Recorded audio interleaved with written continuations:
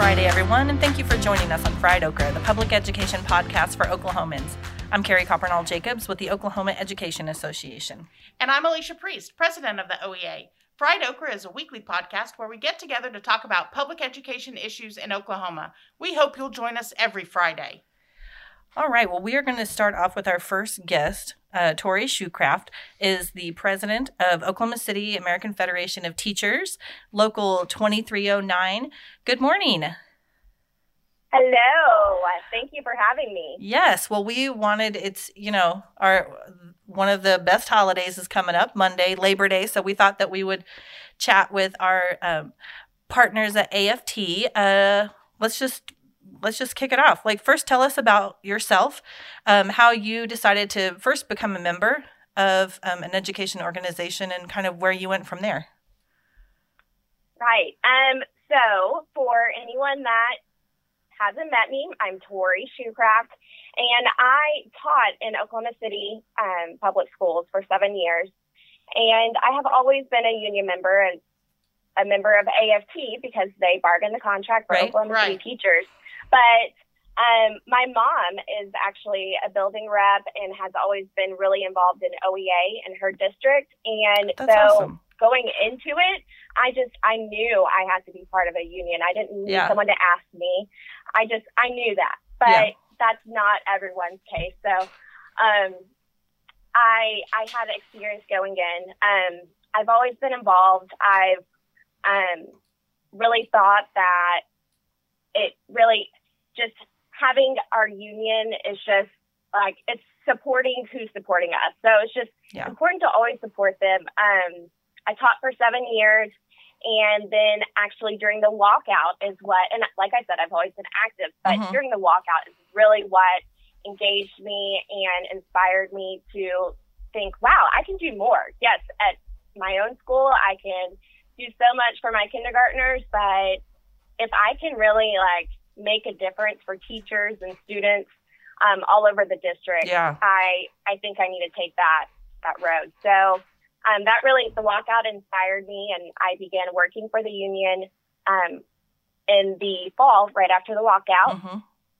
2 years later, now I am the first Black president of the local, and working during obviously a very different time, but I'm very fortunate to be here. So let's touch on that quickly. Yeah. As the first Black president of your local, first of all, I mean, we're still having these kinds of firsts in the year 2020. Right. Talk about the significance of that. What does that mean for you? What does that mean for your members? It's so significant. It's significant for my 5-year-old daughter, even. Absolutely. Who can look up to this, and also on an even grander scale, the fact that 2020 is the first time we've had a Black VP presidential or Democratic VP nominee. So, Black women. So it's saddening that we are still having these firsts. But I think it's important that people are seeing that it's possible, and it wouldn't be possible without working together and trying to make progress for good. It's very significant.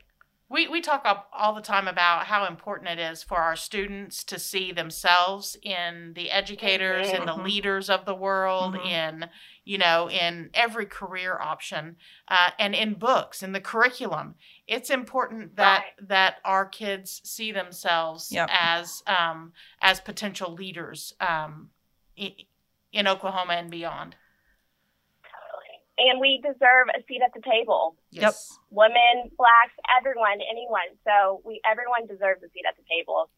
So let's talk about unionism and how it fits into the modern civil rights movement, because we talked about the walkout, which I think for any of us who were here is really a seminal life moment.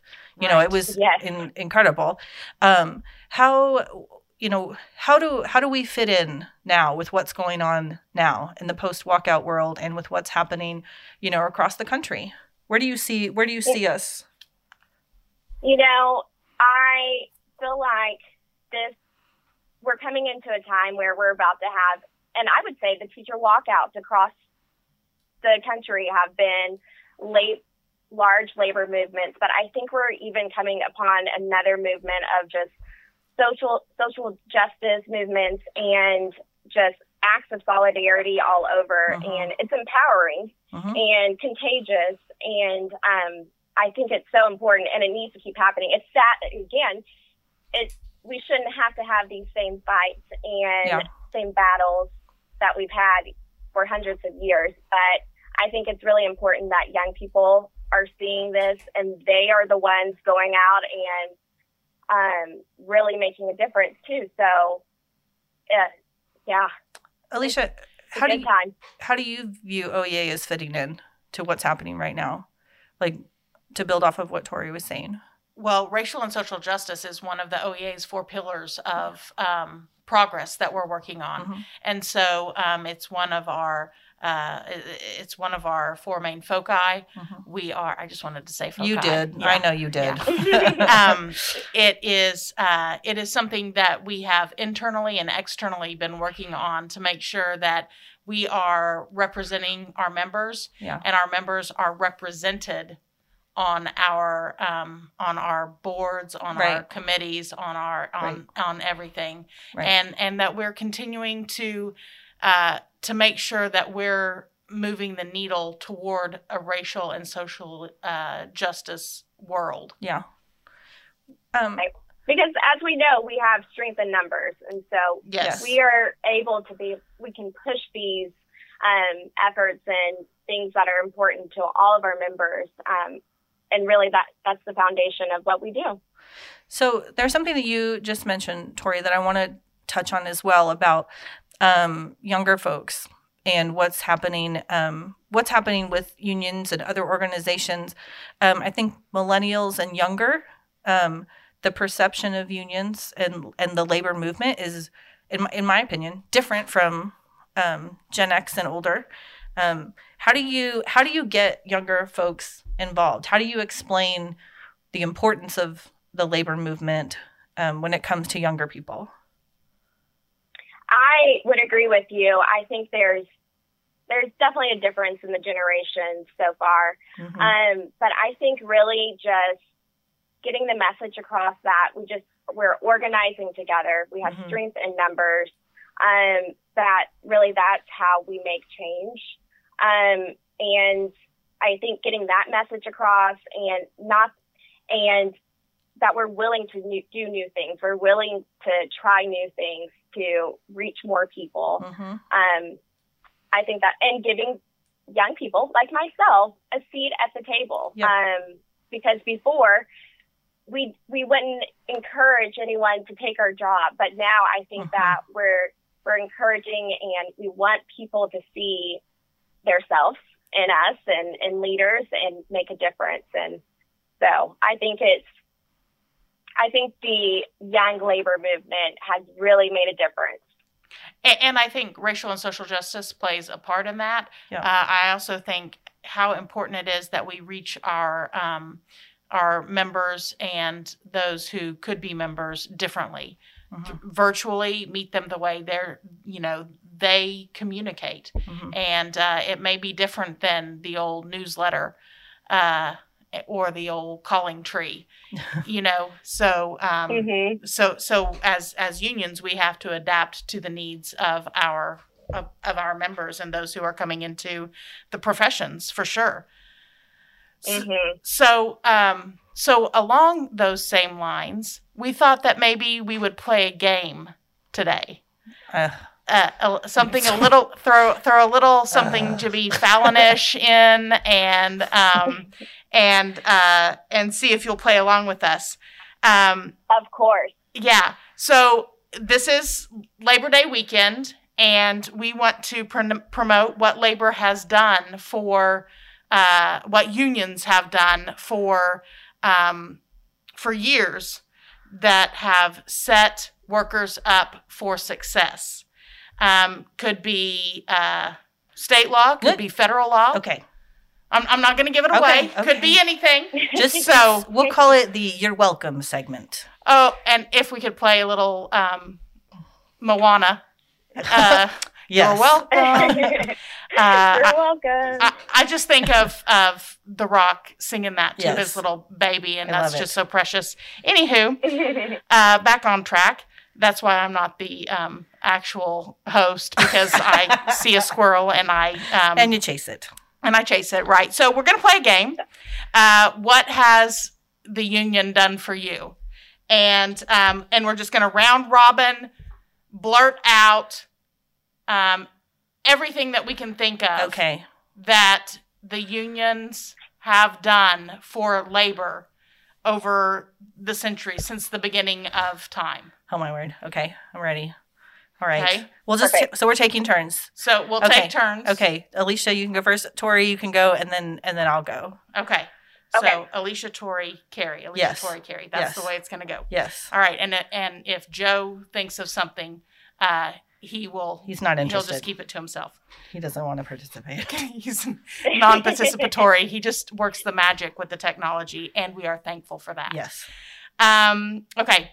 Are you ready? Yes. Child labor laws. Oh, the weekend. Oh, the weekend. Labor Day. 40-hour work week. Paid sick leave. Oh, good one. Maternity leave. Health insurance. 8-hour workday. What'd you say, Tori? 8-hour work day. Oh, 8-hour workday. 8-hour. Oh, minimum wage. House Bill 1017. Collective bargaining. And amount. Did we say health insurance? Oh, yeah. Oh, we did? Okay. Oh, that's a big one. See, I'm not good at It this. should be said again. But good. Health insurance double. Teacher, leader, Yeah.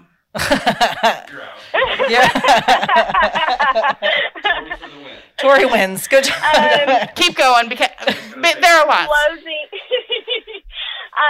Wage equality. Yes. Yes. Did we say that? We may have said that one too. No, we hadn't. Okay. Class size limits. Oh, I mean, Say that's that an again. air quote. In theory. Allegedly. Well, Yeah. for pre-K, I mean, it's still we happening. used to have Yeah. 40 plus. Well, sometimes we do still have 40 plus in a class. Hopefully not right now, Yeah. face to face. It's a lot of things. There's way more. I have I got stage fright. I can't do this. I can't do it. It's too much. I can't. Oh my gosh. Long story short, unions help everybody. They help workers everywhere. You know, like even outside of the unions. So whether it's education or Electrical workers, electrical workers, bridge builders, pipe pipe pipeline. fitters. All right. That For was the really workers. hard. Yep, we're all workers. that's right. And right now we need to stand together. Mhm. And whether you're OEA or AFT, we are working together to make schools the best that they can be for our kids and for our educators, teachers, support staff, administration, everyone. So, but Tori, I am interested. Where is your mom? Where does your mom teach? She is at Boulevard Academy in Edmond. Okay, fantastic. Awesome. Yeah. Well, thank Hope you. she doesn't mind giving her a shout out. Yeah. No, that's Hi, Mom. awesome. Shout out to mom. Whoop, That's whoop. awesome. Well, thank you so much, Tori, for what you do for education for Oklahoma City Public Schools. We appreciate your work, and thanks for taking the time to join us. And we're excited to Of work course. and move it forward with you. Thank you. Thanks for having me. Yes, we have the common goal, so Yes. I'm excited for this year. And now this morning we're joined by our guest, Leslie Osborne, who is our labor commissioner in Oklahoma. Good morning, Commissioner. Good morning. Thank you for joining us. So first of all, we're taking the time ahead of Labor Day. So talk to us about what is it that a labor commissioner does for folks who might not know exactly what the labor department is or what your role is. You were elected 2 years ago, so 2 years in. Explain to us what your role is. Okay, so in Oklahoma, we have 11 statewide elected officials and labor commissioners in charge of the Department of Labor. And it's a rather small agency compared to a lot of them. We have about 80 employees, get a pretty small appropriation. We're only about a third appropriation, a third fees from things that we do, and a third federal government dollars. Oh, wow. But we do a lot of really important things. And when I came into the legislature, because I served in the legislature 10 years before I ran for labor commissioner, I wouldn't have known what the Labor Department did, but I had been approached by a former labor commissioner to run a bill for him. And we started a new division there for the compressed natural gas industry. And while I did that, I kind of took some time to find out what our Labor Department did. And it was really interesting to me. I assumed prior to that they probably worked with like union, non-union type issues, being labor. They have absolutely nothing to do with that, which was really interesting. And in general, I've learned that in Oklahoma, our union and non-union groups get along well. They work together well, and we don't have a lot of the problems that they do in other states with infighting like that. But what we do there is mostly things to keep people safe, which isn't what you might expect. So as far as keeping the general public safe, we inspect every amusement park ride at least once a year. And that's everything from a carnival that might set up in Chickasha to Whitewater or the state fair. I did not know that. 31 states do that. And in the 31 states that have somebody that does a secondary check like that, the rates are so much lower on people not being injured. And, every summer we hear about a couple of unfortunate deaths in somewhere like an amusement park. Another thing we do is we check every public access elevator and escalator in the state once a year to make sure they're safe for the public. The only place we don't do it is the city of Oklahoma City kept their own jurisdiction to do that for anything in Oklahoma City.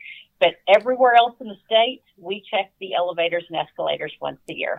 I genuinely did not know this. I'm learning all kinds of things already. And then the third thing was because of something that happened at a school. So if you all remember, years ago, there was a horrifying explosion at Star Spencer School. And some people died because a boiler exploded.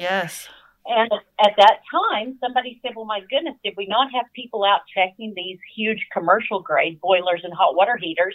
And they figured out no one was. So we check every commercial grade hot water heater and boiler every other year.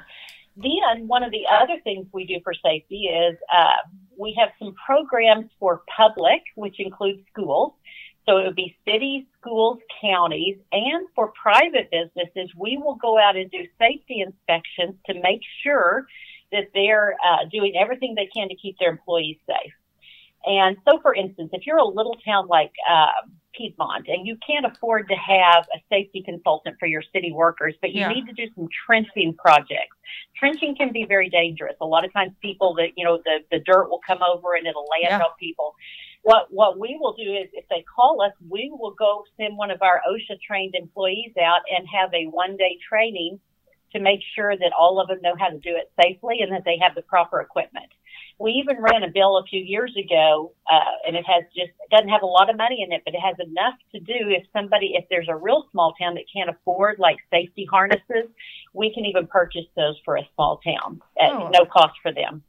So and I don't think most people realize we do things like that. So it's really things to keep people safe. Yeah, it is about keeping the labor force safe. I have no idea. From all of these things. Yeah.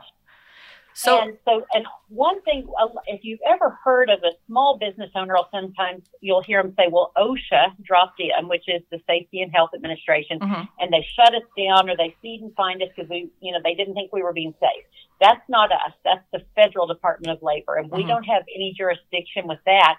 But we do have a program that any small business in the state, and that's 500 employees or below, that would like us to come out and do a walkthrough with them and set up a safety plan so that if OSHA was going to come, they would pass it. We do that for free as well, and they can get a certification.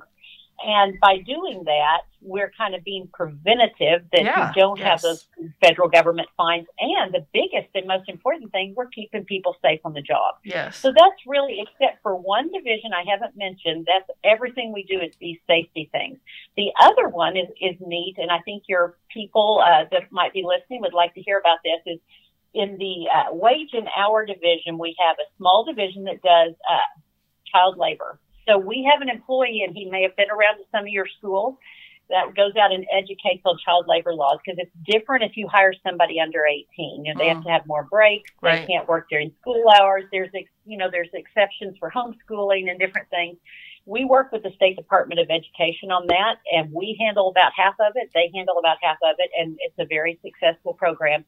The other is our wage and hour division. This is the last one. And this is for people that have worked a job in Oklahoma and weren't paid for the wages they were owed. And a lot of times this will happen, like somebody will come in on Friday and the boss comes in and says, hey, I really hate to tell you this, but we're closing the doors tomorrow. We just can't keep going. Your last check's in the mail. And then the last check never comes. Yeah. We can actually litigate that for free for any Oklahoma citizen and get those back wages. So last year we brought in almost $1 million for Oklahoma employees that had not been paid. It's at no cost. That is amazing. To them. And so it's really neat. We do a lot of services that are at no cost that are very beneficial to citizens. And for an agency that gets such a small appropriation, I feel like, in a small workforce of 80, I really feel like we do important things that are just kind of under the radar. Mm-hmm. Absolutely. We didn't know the extent to which the Labor Department did all those things. I mean, it's beyond just what our superficial knowledge is. Every time I get on an escalator now, I'm going to be like, Commissioner Osborne, thank you. Every time that I ride from floor to floor. So an interesting fact is, in every elevator, public access elevator, and that could be a 2-story one in a church, that could be a 40-story one in Tulsa. Yeah. When we do inspect it, we put a new certificate inside, and those have my name on it with my signature. Yeah, we've seen those. That's not something I set up, but they've just done it that way for years. So I can't tell you how many times since I've been elected that I've had kind of a wiseacre friend from some county in the state snap this and say, Osborne, did you come out with your tool belt and take this elevator? And that's when you say, yes, obviously, you're welcome. Yeah, was it safe? As you need, now I don't have my own tool belt, but I'm sure that somebody did fix it. So anyway, so it's a nice job, and I'm enjoying it very much, because we've got a lot of great state employees, and I'm a huge advocate for state employees. Most of them are vastly underpaid. That includes teachers. Yeah, agreed. And they do this core hard work that keeps the society and a fabric of society going, and we undervalue that a lot of times. But you'll see the people at the top making these huge salaries, and these state employees that have been on the job for years just not making enough. So an initiative that I've tried is that every year I want to try to bump my average employee's pay so that we can get it closer to private sector by the time I term out. That's awesome. Yeah, that's a great goal. And I'm sure the employees appreciate it. So we have been blown away by the different things that the Labor Commissioner does. What is the most interesting thing that you think that you've done since you've become Labor Commissioner? So, now, if we want to say interesting, so I think that one thing I would say is, when I came in, and like I said, there's 11 statewide elected officials, and about 9 of us run an agency. The auditor runs the auditor's office, the treasurer, the treasurer's office, insurance, those things. But a lot of times in the past, when an elected person comes in, they sweep out all the upper administration, give them a 2-week notice, and bring in their buddies. And I think it's horrifying. I'm a big advocate for having people in state agencies with institutional knowledge and valuing that. Yes. And so a lot of times we'll see, and how I always use the analogy is, you have to have understanding of why the trains run, how the trains run, the historical perspective of the train. Right. Because say even in education, if somebody came in and said, well, why haven't we worked on this funding formula? You'd say, well, we did that in 78, 83, and 94. Okay, if you bring in somebody new that doesn't want to know the institutional knowledge, and of course I just made up those dates. Right.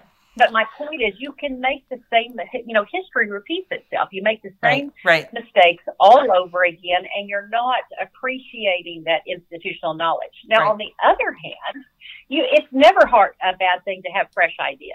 Correct. So what I did is I came in and I had met their general counsel. His name was Don Schooler, and he had been there through 5 commissioners, about my age, great guy. The former commissioner had introduced me to a few times, Melissa Houston. And so I worked with him and bumped him up to chief of staff, but also is still general counsel. And I feel like he's got those years of what really works and what doesn't. And I've maybe got the fresh ideas, and we try to make all our decisions together. That's awesome. And it's been so good because we didn't have a lack of morale that a lot of agencies have when a new agency head comes in of when am I going to get the axe? Yeah. Yeah. Well, what has it been like for you? You've mentioned a little bit. You served in the legislature for 10 years out representing Canadian and parts of Canadian and Grady County. What was it like moving from being a member of the House of Representatives into being an agency head? It seems like, it just seems like it would be a very different sort of day-to-day life. Making the laws to administration. Right. What's that been like? Well, it's been an interesting transition. So I'm going to tell you what I think are the pros and the cons.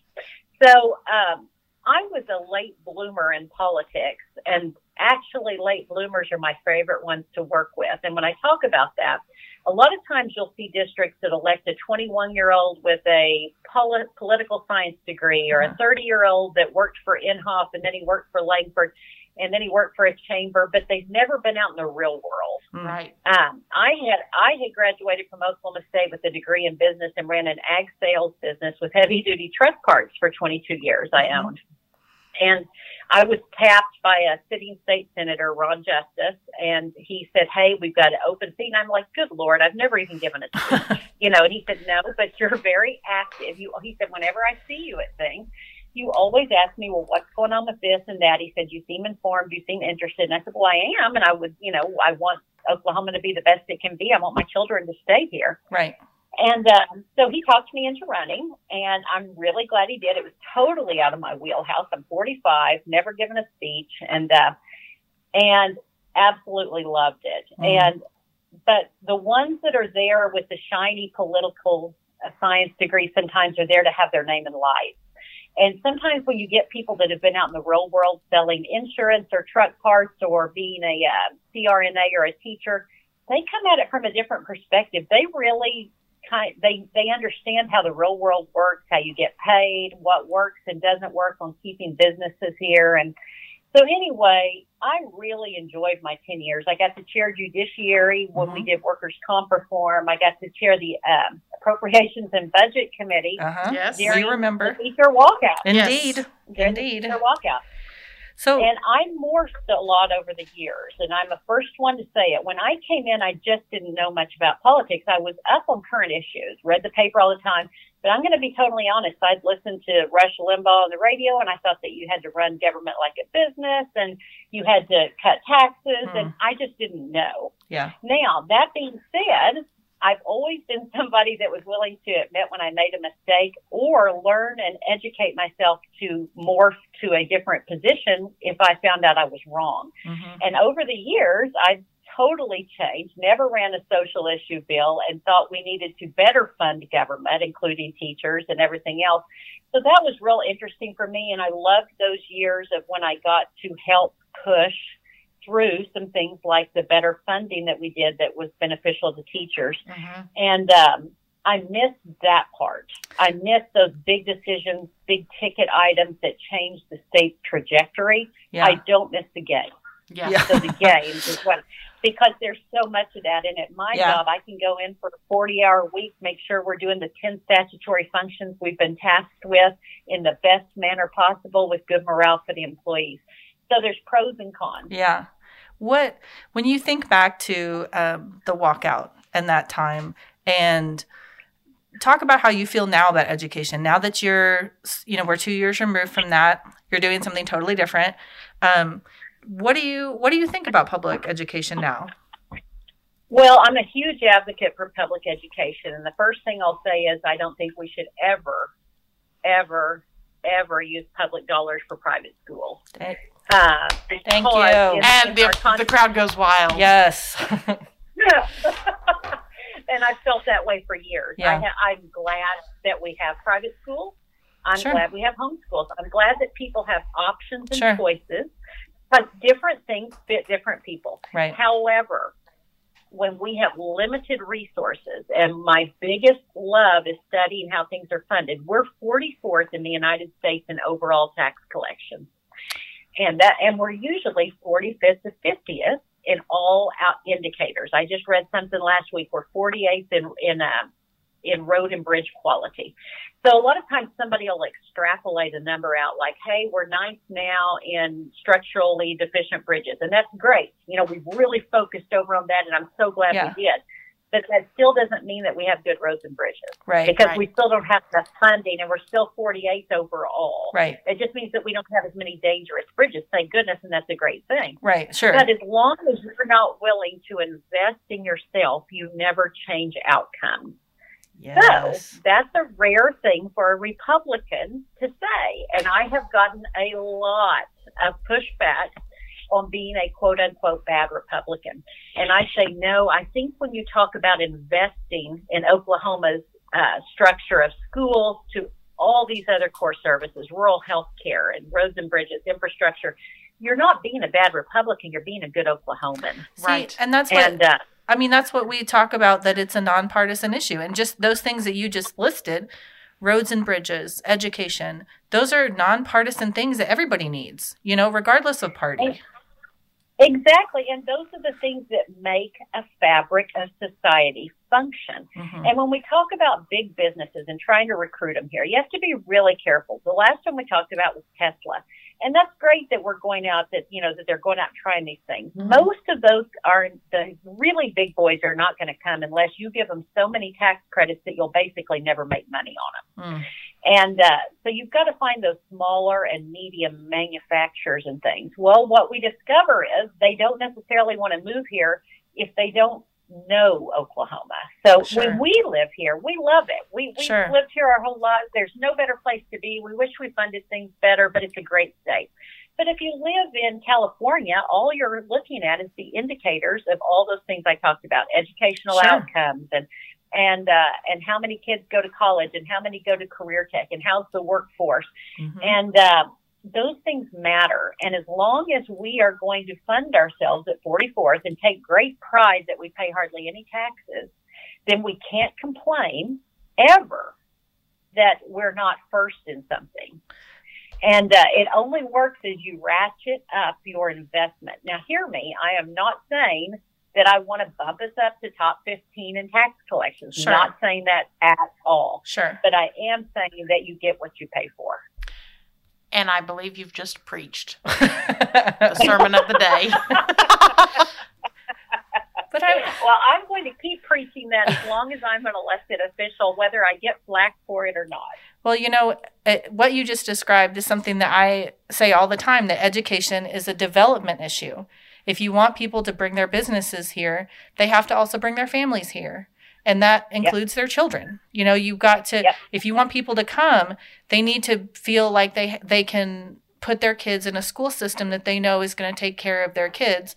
And if we continuously underfund it, when you're coming from the outside and you don't know, you might be like, well, why would I want my kids to go somewhere that's never funded correctly? I mean, to me, it's a development issue as well. When the school can't even get Wi-Fi or a computer. Right. And the conundrum that people just don't seem, they have a disconnect with that. And like I said, living here, my kids graduated, I have two children, they graduated from Amber-Pocasset, the first, if you didn't know this, the first consolidated school in the state of Oklahoma. Yes, I didn't know that. And so they graduated from there. One had 33 in their class, one had 35, and they both graduated almost 4 points at OSU, which was much better than my grade point here. So let's just go into that. As I always say, I was more of the George W. Bush type student. But you graduated. I enjoyed my 4 years on campus. Yes. And I was in all kinds of organizations. And, you know, and it's like, hey, I can do all of this. But the funny thing, here's my kids at a school that hardly had AP, but they had the best teachers. Yep. They had people that loved what they did, and my kids ate it up, and they both are very successful in their careers. So I think sometimes the indicators don't show how well we do with educating kids, even though we don't invest.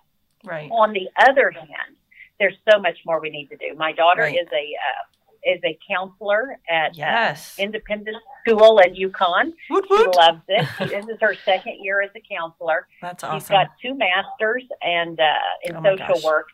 But I think what I've noticed, especially with her there, is that there aren't enough counselors. You know, and counselors are tasked with doing everything from IEPs to test scores to all these things, and they sometimes don't have time to work with the kids that are bullied. Yes. And that's her part. And we really need to make sure that every school has at least one counselor for each thing so that they can compartmentalize and do what they need to for the mental health of our kids, because that's a huge component.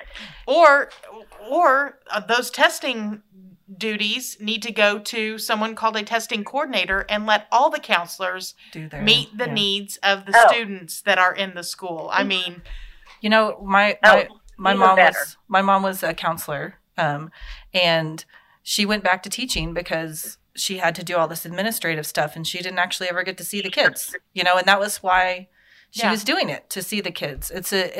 Counselors have a huge burden, administrative burden put on them as well. So tell her to hang in there. We're working for her. Oh, I love that. And I love the idea of the testing coordinators. And another thing I'll say a little bit tied to labor is she's a 4th through 6th grade one. But let's talk about the ones that get into the junior high and high school years. Yeah. If they don't have time one-on-one to be guiding some of these kids to a career tech path, which we should be doing more of, because we got a fabulous career tech system that puts so many people out in very necessary and undervalued professions, everything from plumbers to carpenters to electricians that can make good money.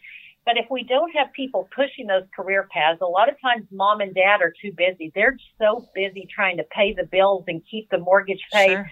And they may not have had those educational opportunities. You sometimes have got to have that counselor that's there to be the champion to guide kids in the right way, and be that college too, but also to careers that you can actually find a job in, and where we have those shortages. And if counselors in high school and junior high are too busy to do that, then we have these kids that fall through the cracks. They start out at college, they drop out halfway through a semester, and they end up working at a convenience store. And there's nothing wrong. It's honorable work to work at a convenience store. But there's a better pathway for so many kids to provide for themselves and their families. And that worries me as well with the time constraints for counselors. And I mean, we want all kids. I mean, that also is nonpartisan. We all want kids to reach their potential, whatever that looks like. Yes. And we have a phenomenal career tech system. You know, wind energy, people coming out of our career techs are so, I mean, they're snatched up for jobs. Aerospace. I mean, all of it. Yeah. Well, no, it's great. And I'll give a shout out to Marcy Mack, who runs Career Tech for Oklahoma. She does a fantastic job. She was appointed when I was in the legislature, and I've worked with her on several issues with apprenticeships and these kind of things now, and really appreciate her. And of course, I always have to give a small plug on how things are funded. People say, well, how do we have such a great career tech system? It seems to be funded better. It's a mystery. And it's like, well, At statehood, we did fund it different. Yep. None of us were there, but they actually get a percentage of ad valorem, so they're not totally reliant on the legislature like higher ed and common ed. So that's why they've been able to excel in many things that the others haven't from lack of resources. Right.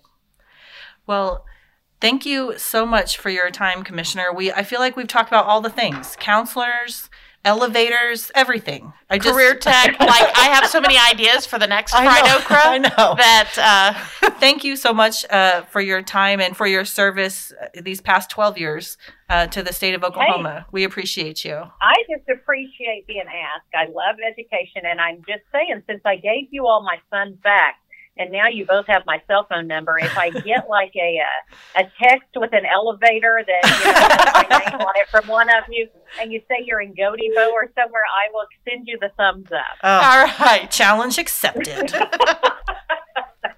Nice to talk to you both. You Good too. to talk to you. Thank you, Commissioner. And welcome to Alicia's Morning Announcements. So for the announcements today, I want to tell you a little bit about Labor Day. It is a day that pays tribute to the contributions and achievements of American workers. Created in the 19th century and became a federal holiday, signed into law by Grover Cleveland in 1894. Thanks, Grover. Yes, we love Grover from Sesame Street, and the fact that Grover Cleveland signed Labor Day into a federal holiday. But the impetus for that was because we were at the height of the Industrial Revolution, and Americans were working 12-hour days. They were, and it wasn't just adults. It was kids. It was safety conditions. Yes. I mean, all those things, but also I'm pretty sure that teachers right now are also working 12-hour days. Yes, or longer. And 7 days a week. Right. And barely eking out a living. But don't worry. Just like during the Industrial We've Revolution. made lots of progress. No, Yes. I'm just kidding. No, but I mean, that is the reality of an educator right now. Right. And so, with all of these factors, with the unsafe working conditions, with insufficient access to sanitation and breaks and all of that, that is the uprising of union activity in America.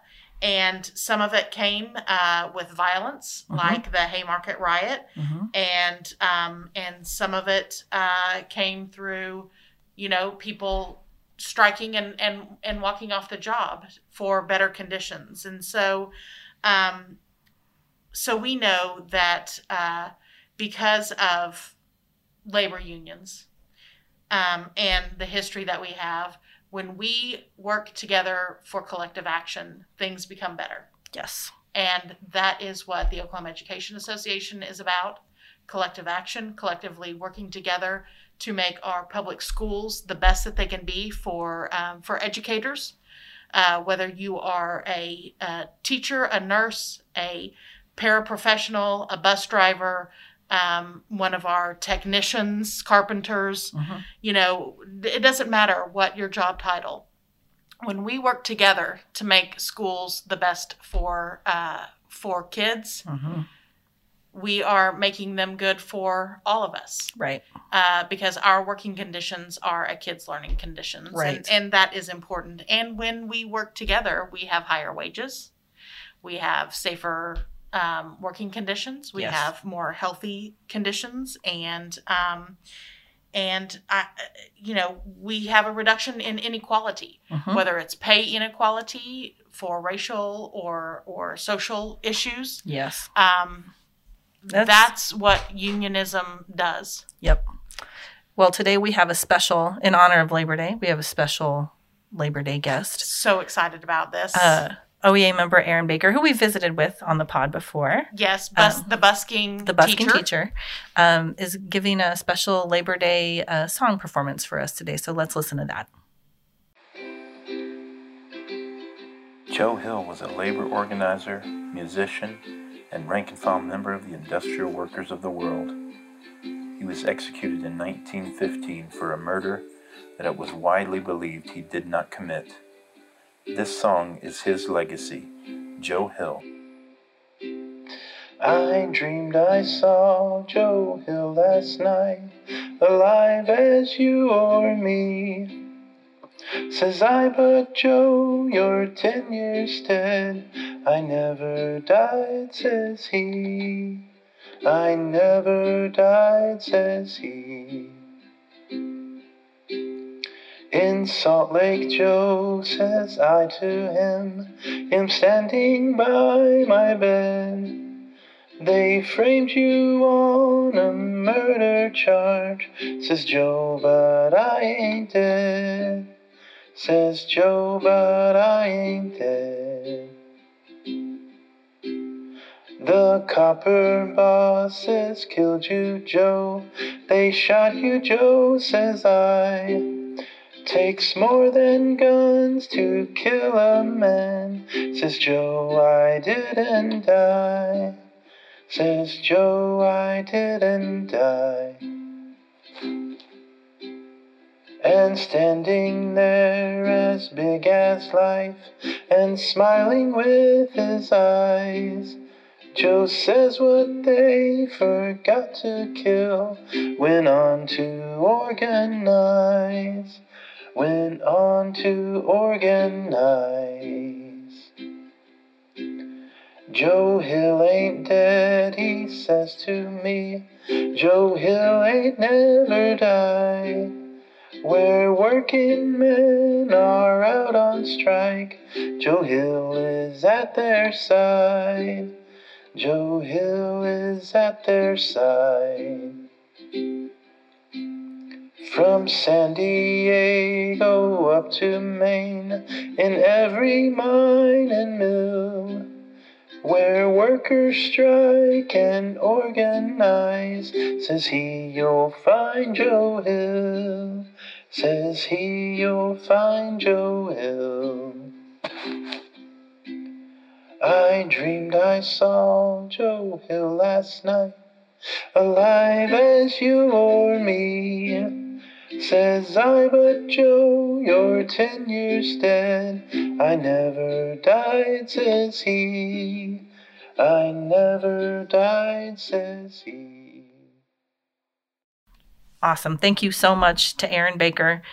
We also want to say thank you to Tori Shoecraft of Oklahoma City AFT, Labor Commissioner Leslie Osborne for joining us, and of course, thank you for listening to Fried Okra, the public education podcast for Oklahomans. I'm Carrie Coppernall Jacobs with the Oklahoma Education Association. And I'm Alicia Priest, president of the OEA. Please remember to subscribe, rate, and review Fried Okra on Apple Podcasts.